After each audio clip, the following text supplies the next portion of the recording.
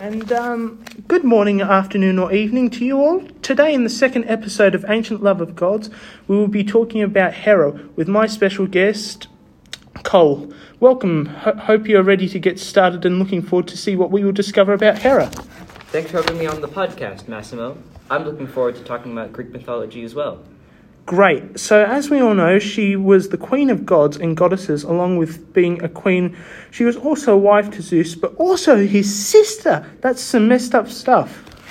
Yeah, ancient times were kind of big, but it was different back then.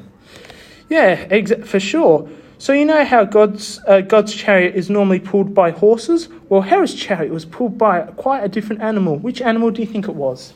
Maybe cats? No, not necessarily cats. There were more birds. There we go. That's a bit of a hint. Turtle doves? Nope. Let's see. Peacocks? Yes. And why peacocks? Hera created the peacock from her very trustworthy watchman, the 100-eyed giant Argos. When Argos was killed by Hermes on Zeus's request, he mourned his death by placing his eyes on the tail of the peacock. Hera did this for Argos as a lasting tribute of her gratitude for his loyalty and service. Now, what kind of service are we talking about? Like, what did he do for Hera? Well, I've heard that Argos was guarding Io to keep her away from Zeus's lusty eyes. Oh, really? Yeah, but then after Hermes killed Argos, this enraged Hera, and she sent a gadfly to chase Io across the sea. She eventually crossed a point that we now call the Bosphorus. Oh, really? And where is the Bosphorus? I don't actually know that, but I do know it means cow crossing in Greek. Oh, really? I did not know that at all. Well, as we know, we always learn something new every day. Indeed. And Hera was the woman presiding over marriages and births with Zeus. Her marriage with Zeus was not the best due to Zeus going out every other day and having an affair with some young goddess or mortal down on earth, as a bad god does. Hera is such a faithful wife and sister after seeing her big brother Zeus have all his affairs and do it behind her back. Hera was quite the vengeful wife. She would spend her days chilling on Mount Olympus, spying on Zeus and plotting revenge against his lovers. Nice way to end the week, am I right? Yeah, but of course, Zeus was not the only one who felt Hera's wrath. She also directed her anger towards his offspring outside his marriage. Some of these notable affairs between Zeus and Callisto, the nymph. Whoa, so Zeus cheated on his wife with a nymph? Come on, Zeus, you're better than this. Also, I just wanted to add that throughout the years, Hera has been cast as the Karen amongst the gods and goddesses on Mount Olympus. She can be quite moody and have beefs with gods and goddesses and demigods like Hercules, and sometimes even your mum. Yeah, that's a good one. Well, this is a semi-comedy podcast about Greek mythology, is it not? Indeed it is. Sorry, you go. So what about that affair between Callisto and the nymph? What happened? Callisto was a nymph, and she was also Artemis's hunting companion, believe it or not. And Zeus, as he does, seduced her in the process, and she fell pregnant. Hera must have been enraged. That she was. When Hera found out, she was absolutely infuriated. She then went on to transform Callisto into a bear and tried to persuade Artemis to shoot her. Wow, that's cool. Won again by, the big kahuna, aka Zeus, and sent Hermes to recover her child from her female parts. He then went on to transform both Callisto and her child into a constellation of stars to keep them safe from Hera's wrath. Isn't there a word for that in Greek? Do you remember it? Oh, no, I don't think I've read that deeply into it. Like, I think... I'm not sure what it was, but... I think it might have been castorism, something like that. Yeah, I'm not sure because, I haven't read that much about, the astrology of Greek mythology as well, so I really don't know. Do you know by any chance, or...? Yeah, I think it was castorism. Oh, yeah? And here, the gods did this a lot, like Zeus did it to Castor and Polydeuces after, I think, Castor was traitorously killed. And that's what let, Paris, abduct Helen from Sparta. Oh, yeah, setting off that's the Trojan right. War. Yeah, that's right. And then if I remember, the king of Ithaca rescued her. Because I've read this book, and it was from when I was much younger. Like, it was essentially all the Greek tales just told more for a younger generation. Yeah. So from when I read it, it was essentially Paris came, stole Helen to Troy, and the Spartan king Menelaus and the king of Ithaca, Odysseus, kind of made this plan where they would hide inside a big wooden horse. They would bring it up to the walls of Troy, and then they'd bring in the horse, and then all the soldiers would come out and, rescue Helen, essentially. Yeah, the famous story of the Trojan horse. Yeah, exactly. Of course, Hera was also known to be a bit of a cuckoo bird. Quite literally. She disliked our good mate Hercules, or in the original Greek Heracles, so much that she got herself inside of his head. Not literally, otherwise that would look very, very odd, but emotionally. And by doing so, made him so mad with rage that he killed his dear wife and his child. An incredibly cold move, Hera.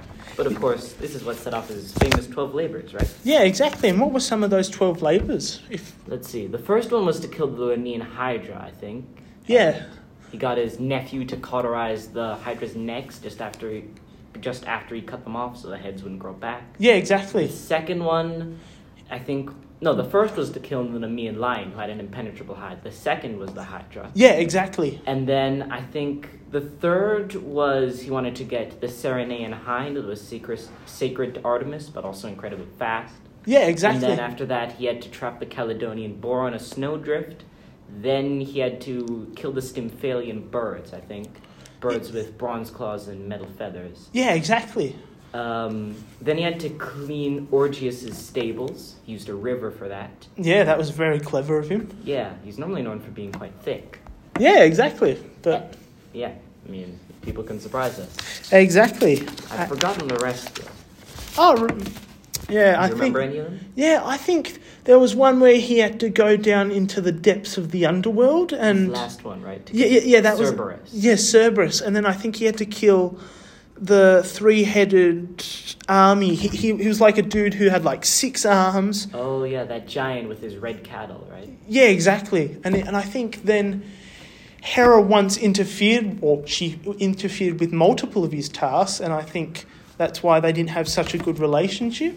Yeah. And then he had to visit the Amazons and get the girdle of Hippolyta, right? Yeah, exactly. And I think he had to try and get the belt off of the chief, or it was something like that. I don't remember exactly, but it was very close around that sort of, area. And that's why we have the Amazon now, because it's supposedly, I believe, named after the, Amazon, people. I'm pretty sure Hera might have intervened in that one as well. Exactly. Heracles was about to succeed, but then she turned herself into an Amazon, walked among them, and spread the rumor that Hercules was going to kidnap the queen. Or kidnap or kill, or just do something like that, so that he could be all right again. But it was really interesting. And how did he die exactly, Hercules? Because it's very foggy in my mind. I don't remember exactly. Yeah. But wasn't it that he drowned at sea?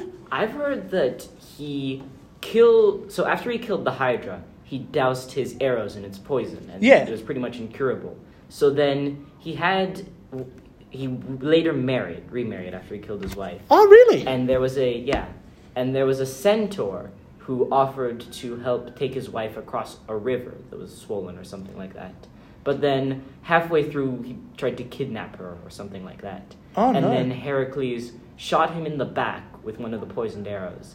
And as he was dying, the centaur said to his wife, who was quite compassionate, that he had an enchanted shirt which was now soaked in the Hydra poison, and that if Heracles' love ever waned for her, that if she gave this shirt to him, his love would return. And so there was one point, I think Heracles went off to war at some point for some reason, and he brought back a young female slave.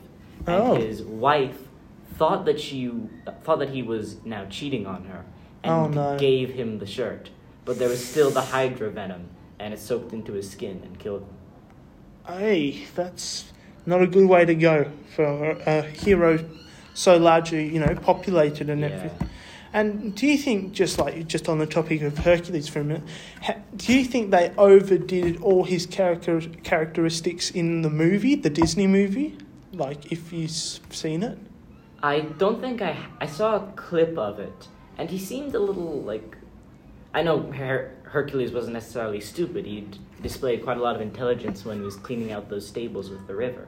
But he seemed like just smart in general. Yeah. The way Stephen Fry does him, for example, in his books. He's a little thick, he's got some intelligence, but it feels a little more genuine to the Greek myths. Yeah, exactly. In the Hercules movie, he feels like kind of too glamorous. You know? Yeah, and it's like they make him look like he's smarter, Yeah. And they even portray Hades as kind of being a funny guy, like, even though, and having like fire hair and everything, Yeah. and it's like, even though was the complete opposite of how he was, and all the gods, like in the opening scene, there's baby Hercules, like they got the snake strangling part correct, but then they made Zeus look obviously old and everything, wise and stuff. Yeah, wise, and he was just all features like muscles and everything just over the top, and it was like I never understood it, and that's why I like the movie, but it's just like, why do that? Like, why not make a Disney movie, but still, keep everyone, Have the nuance. Yeah. They were almost like caricatures with Disney. Yeah, exactly. And I think that's what, happened. Like, they just made... And then in the movie, there was this weird, like, half goat, half human guy. Oh, a fawn. I think I don't know the name of them. But, And he was helping Hercules, and it was... I never heard that in the myth. I have actually heard in Greek myths there are these things called satyrs. I think they're like half man, half goat, but they were kind of wild. But back on the subject of Hera, do you remember how she was portrayed in the Disney movie? No.